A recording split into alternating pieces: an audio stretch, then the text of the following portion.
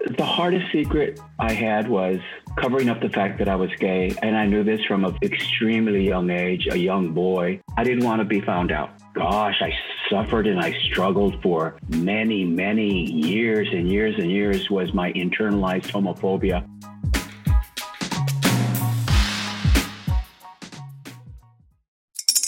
Spring is in the air at Littleton Coin Company, and we want to help you brighten your collection. Visit us at littletoncoin.com all month long to enjoy 15% off your purchase. With a wide selection of coins, paper money, supplies, and more, Littleton Coin Company has something for every collector's taste. Use promo code SPRING at littletoncoin.com for 15% off your purchase all month long. Restrictions apply. Littleton Coin Company. Serving collectors since 1945. Welcome to the Secret Life Podcast. Tell me your secret. I'll tell you mine.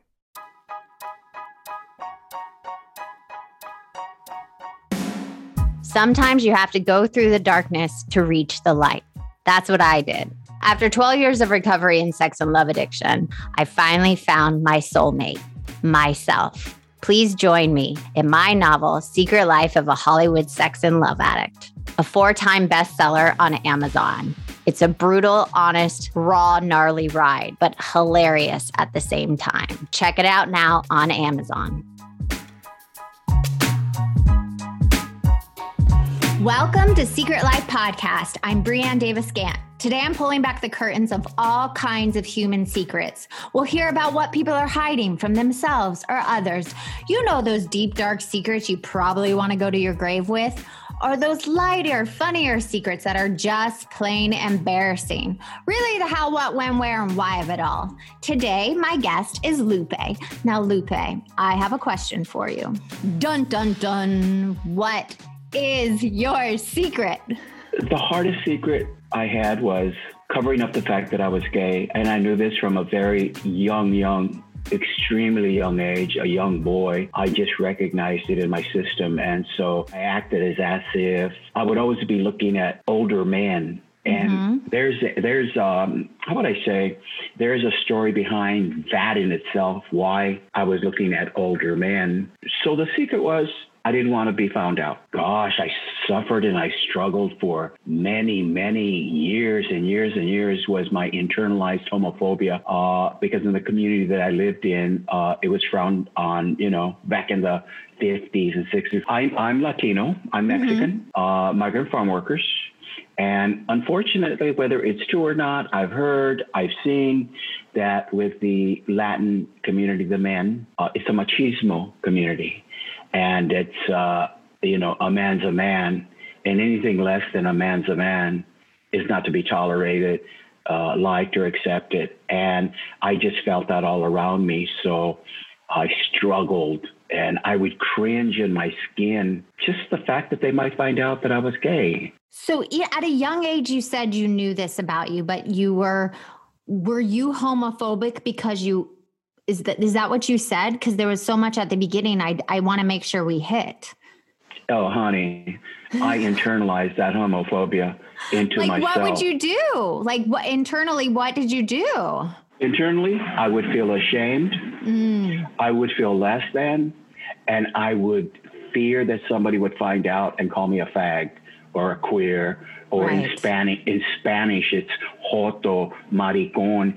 And believe it or not, Brianne, I acted as if when I started being about 19, 20, 21, 22, my world revolved from living in a straight community and kind of fluctuated, went over into a gay community. But even at that, I said, well, I'm with my gay brothers and sisters.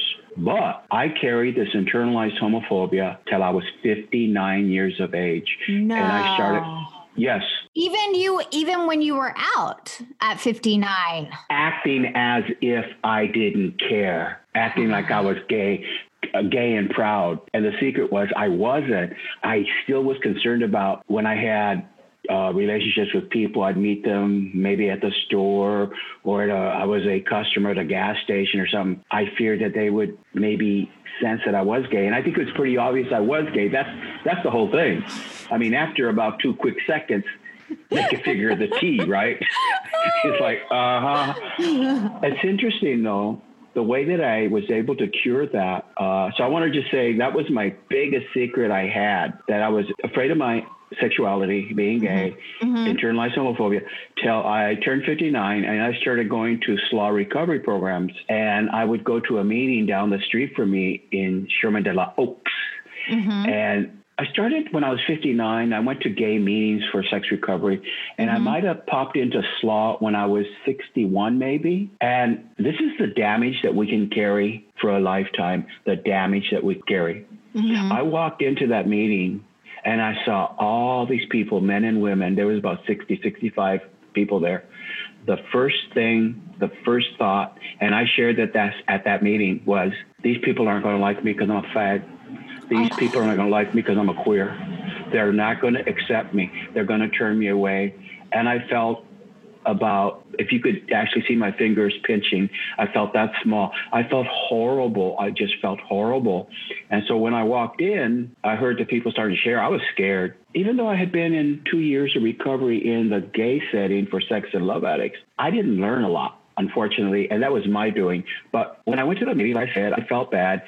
And what really saved me was this. When I heard this girl raise her hand and share, and she said, and my girlfriend, my ears went up like a rabbit. Like, huh? Did I just hear her? And that very moment, I felt safe, that there was another one like me in there. And I just want to wrap up by saying about that internalized homophobia. I actually was able to ingrain and really get deep inside those meetings. I think it was about 2 years after I raised my hand, and I just simply look around the room and I said, it's your fault. I'm pointing at people. I'm the pointer, right? I pointed at people and said, it's your fault. It's your fault. It's your fault. It's your fault. And they're looking at me like, what the hell are they talking about? I said, it's your fault. It's your fault and your fault. It's your fault that you have made me feel comfortable in my skin. You guys have accepted me, and my internalized homophobia is gone because of you. I found a place of comfort and security that I was not going to be abandoned. I was going to be thrown away. But that's what the meeting did for me on that aspect. Yeah. I mean, for me too, when I walked in, I was terrified. And I remember sitting in the chair and like, I just couldn't stop crying. And it was, for me, it wasn't about like terrified. It was in the sense of like terrified that these were my people and I was never alone anymore. And I looked around at these, 60, 70 people, and we were all completely different, all ages, races, economics, all of it. We're all so different, and we were all the same. And that's what I love about the meetings. But I do actually want to go back again, because you said so many good golden nuggets and then we just breezed through. But I want to hear why you went after older men. Oh, yeah. Addiction. Yeah. So let's hear about that. Oh, child, let me tell you. I'm going to get racist here. It's a good racist, I think, because people just laugh. They go, in my particular taste of men, I always jokingly said, if once you go black, you never go back. That's the one. But my take is, if it ain't white, it ain't right. Oh my God. I don't know if you've ever heard that, but here's what happened to me. Not only was I internalized homophobic as a child till I was about 61 and resolved that. I no longer feel like that ever. But growing up, we were migrant workers. We lived in a house that it was just of wood. I don't even know it had siding, had a roof, but we could see through the walls. Where did you grow up? Washington State. Up in Washington State, Yakima Valley. If anybody's heard of Yakima Valley, somebody going to be listening to this podcast and go, shout out to Yakima Valley. Yeah, I'm here in Yakima. But no, I grew up there, and we were very, very poor. And on top of being homophobic in my sexuality, I hated my skin color. I hated being dark, because even in my own tribe of people, family members or friends, they would call me racist names. They would call me Shadow. What? Yeah. They would call me Shadow. They would call me Ash. They would call me Midnight. Were you darker than your family members? I was the darkest one. Yeah. But you know what? I took that on. It made me feel really, really bad. It made me feel so bad, Brianne, that we had an outhouse We didn't have plumbing. We didn't have a sink. Well, I think we had a sink in the kitchen. We had a stove with wood. But anyway, it worked on me so bad that as a young little boy, I would go out to the back and I would literally cry. I would cry. That breaks my heart. I would cry and I would ask God, why did you make me dark, God? I don't want to be dark, God. I want to be white. I want to be white. I don't want to be dark. And hopefully this doesn't go too far off the path regarding that. No. I've also shared this with other people of color, whether it's black or brown. That old thing about Oscars so white. Remember that situation, Oscars so white? When they were that brouhaha about the Academy Awards, they were saying, "Oh, yeah." Okay, now. But explain that to the listeners. Yeah, okay. So they know what we're talking about. Yeah. The problem growing up in the 50s and 60s as a young boy, and we got a TV, I think when I was 7 or 8, I would turn on TV and I would look, and all I would see is Roy Rogers, Fathers Know Best, the Brady Brunch. And I've heard other Black people and brown people tell me, I suffered from those images on TV because I'm looking at the TV and I didn't see anybody like me. And what happens with that is, as I'm sitting there looking at it, that's where it got to, if it ain't white, it ain't right in my mind. And I think along with the other people of color, and I couldn't identify it, but it made me feel bad. So older white men. So what happened? I wanted to be white. So sexually, I was steered towards white men because I thought that was the prize. That was a golden ticket, a white man. Right. That makes sense if that's all you see, especially in the media. And we're so obsessed with the culture of television and movies that would be what you were attracted to and wanting to almost not become, but be a part of. Exactly. Be part of.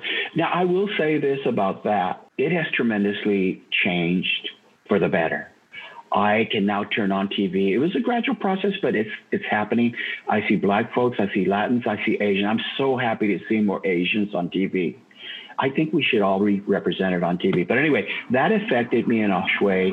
And I'm glad to say that this thing about only white guys, number one, but number two, a white man, usually 10, 15, 19, 20 years older than me. What happened was I was looking for daddy. I was looking for a daddy figure because I didn't like my father because he was a Mexican. He was brown. He was dirty. He was less than. I didn't want my father. I loved my dad. Were you close to your father? I was close to my father, but inside the I was never mean to my folks. Matter of fact, I shared at a meeting last night about that. But my folks did everything they could to feed us, clothe us, and house us. They never hit us. They never verbally talked down to us or berate us. But just the image that he presented, I didn't want nothing to do with that. I kept looking for the white man. And lo and behold, that was part of my journey when I was growing up. White. But it has changed. I have been able to actually appreciate, admire, be attracted. And being at my age, I don't do a lot anymore. But just mentally, I'm attracted to men of color, whether they're Black or Middle Eastern, Indian, Oriental, Asian. And when did that switch for you?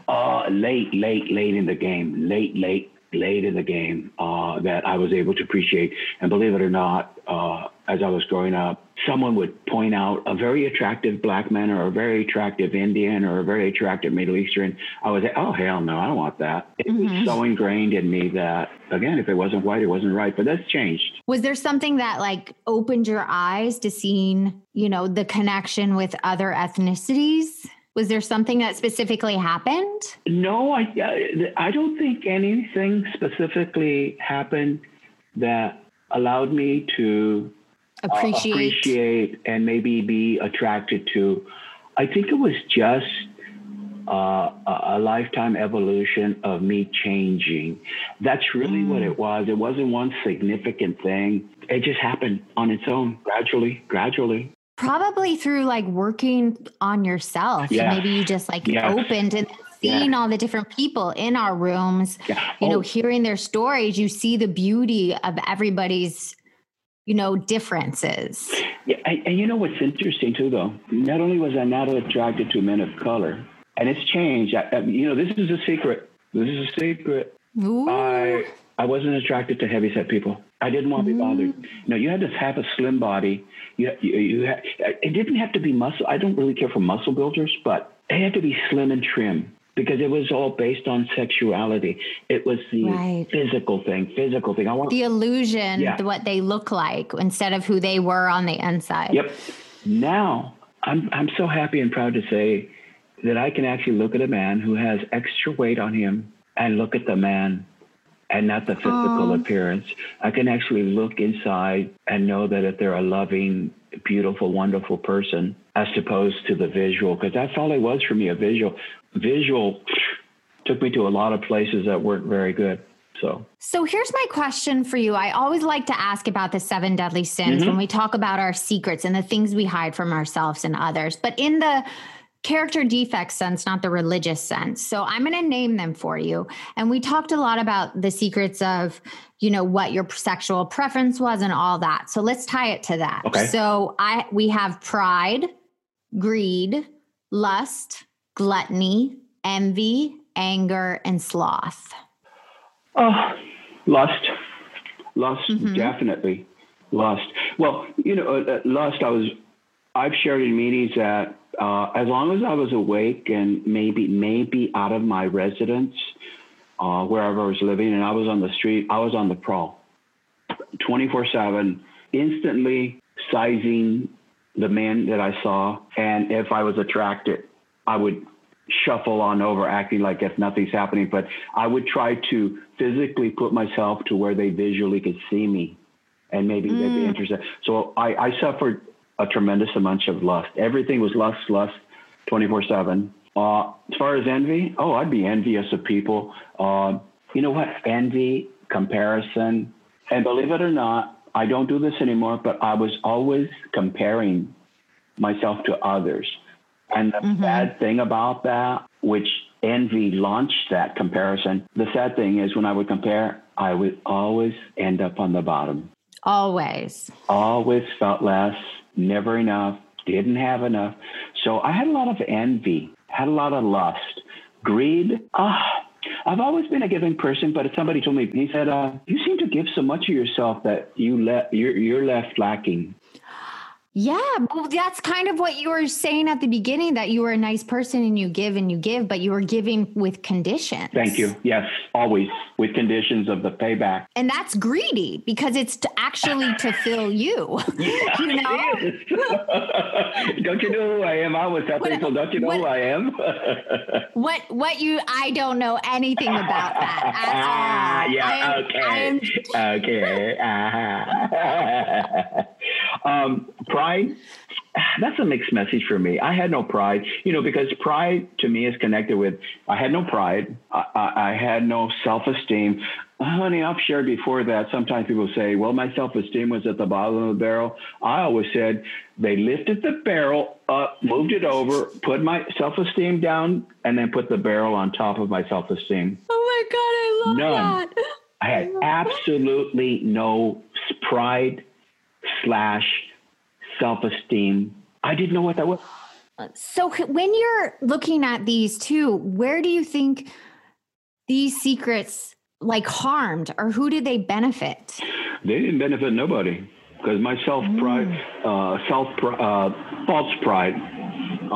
acting as if I had it together.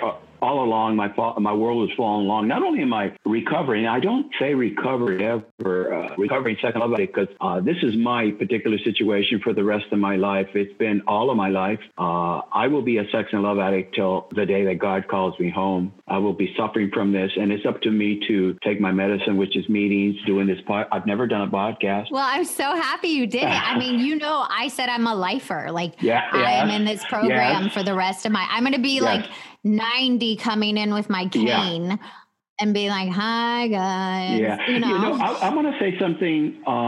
and I hope you don't edit this out, and I hope your people are hearing it, because this is not something that I don't say anything I don't mean, number one, and I don't do anything I never wanted to do. People know that about me. It's like, if I say yes, it's because I want to do it. If I say no, it's like, good luck with that, all right?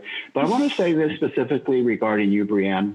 To me, you are one of the most beautiful, let's start out this way. You're one of the most beautiful, prettiest girl that I have ever known. Aww. And I mean that. You're so pretty. But I was telling somebody that I was going to do this AirPod or podcast. She goes, it's not AirPod, it's podcast. I told her, this girl is so beautiful, so pretty, but you know what? She's so beautiful inside. She's such a sweet girl. You would sometimes think people that look like that would have an attitude, would not give you the time of day. I said, she has always been so nice to me. And I see inside of her more than just the outside. So I wanted to add that. I want people to know who you are, that you are an extremely good person, a nice person. Oh, thank you. That means so much coming from you. I mean, we've been on this journey for many years, so you saying that is so sweet. But I have to ask you one more question, even though you said the most amazing thing about me, and I'm going to keep it in. Good. So my last question for you, if any of the listeners are going through all the things you described, or even one of the things you described to me, what would be your advice to them? I don't give advice.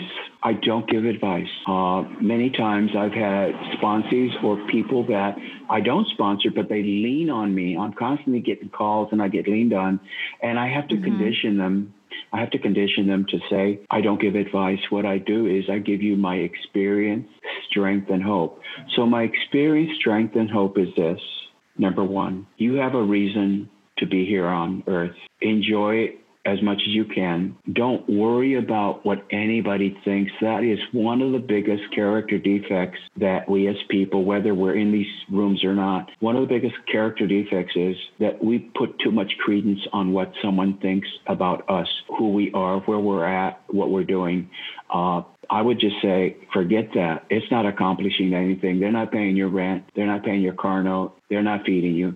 Forget them. If you're really struggling and you're suffering with this malady we call sex and love addiction, I would encourage you to go to the internet if you have to and look up SLAW and find a meeting, check it out. Don't give up. It can be a very difficult program because it's different than the beverage program. Like they say, you just put a cork in the jug and you stop drinking. This is a little bit more deep because we're really dealing with feelings and emotions. I've been in recovery for 25 years and Sex and Love Addicts Anonymous for 25 years. Has it been perfect? Hell no.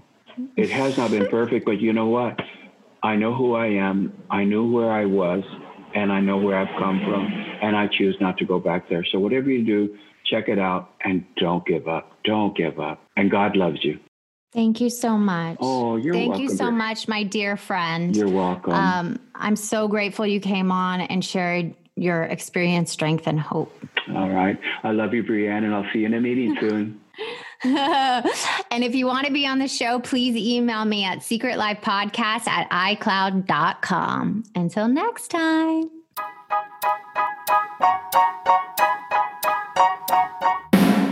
Thanks again for listening to the show. Please subscribe, rate, share, or send me a note at secretlifepodcast.com. And if you'd like to check out my book, head over to secretlifenovel.com or Amazon to pick up a copy for yourself or someone you love. Thanks again. See you soon.